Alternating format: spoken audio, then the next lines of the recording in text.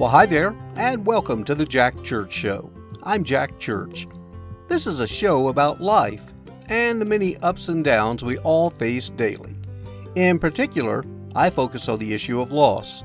Now, that can be everything from, in my case, the loss of my beautiful wife, or for you, it may have been the loss of a parent, a grandparent, child, spouse, pet, job, you name it.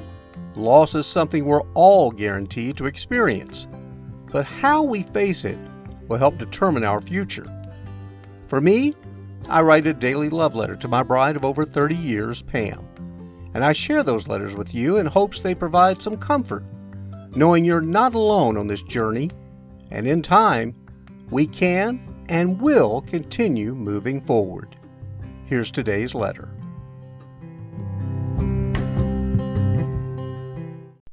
Dear Pam, well, it's been a good day, with plenty of smiles, laughs, and good times with family members as we all attended the beautiful wedding of your sister Brenda and Eddie's son, Ben, to Elena.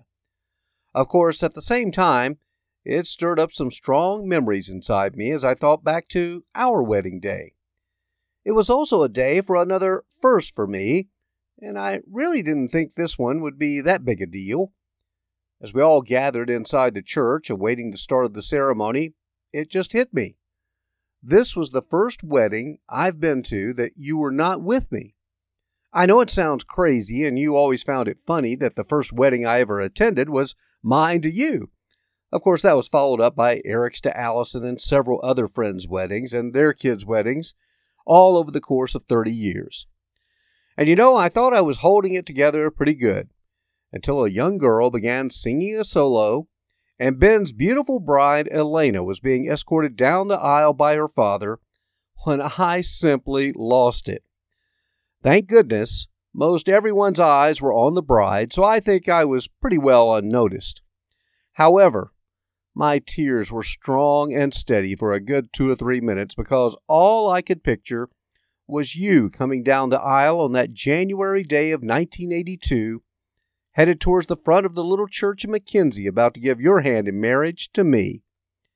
It's so strange how things like that will creep up on me when I least expect it.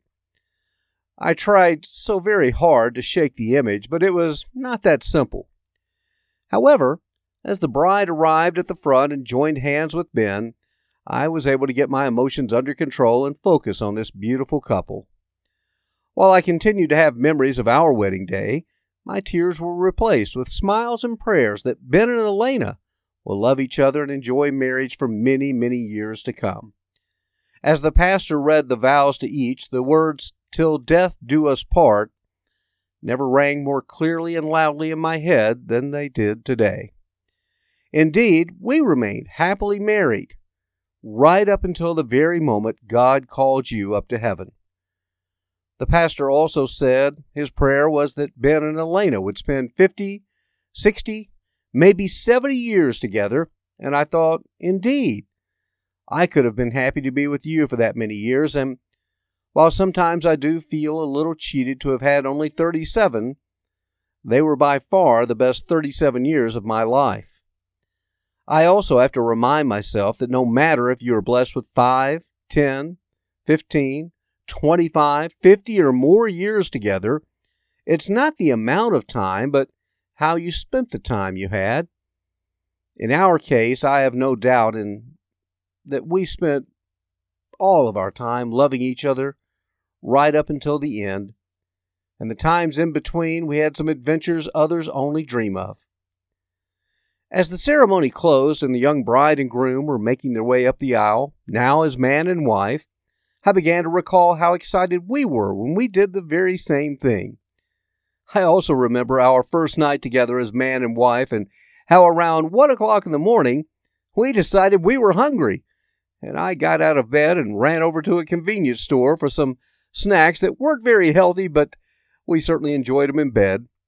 And as I recall, I don't think we went to sleep until 4 or 5 o'clock in the morning. Of course, over the years, it became evident we were both late-night owls, and this was good because it was just one more reason we were such a great match.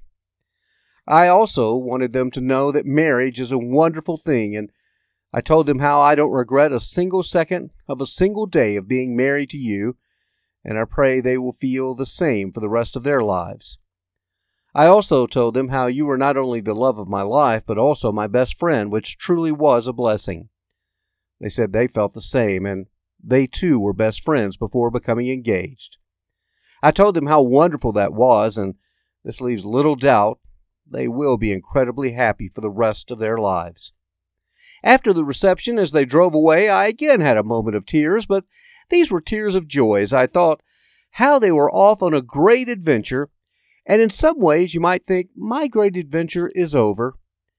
However, I'm learning the next chapter in life for me is likely to be even greater as I continue moving towards the day that I'll see you again in the greatest place that any of us know of course, that being heaven. For now, here on earth, I took great pleasure today in being reminded what a great joy it is to find your best friend on earth and spend not only the rest of your life here with them, but later eternity with them as well. I miss you so very much, Pam. But you know what? I'll love you forever and always, Jack.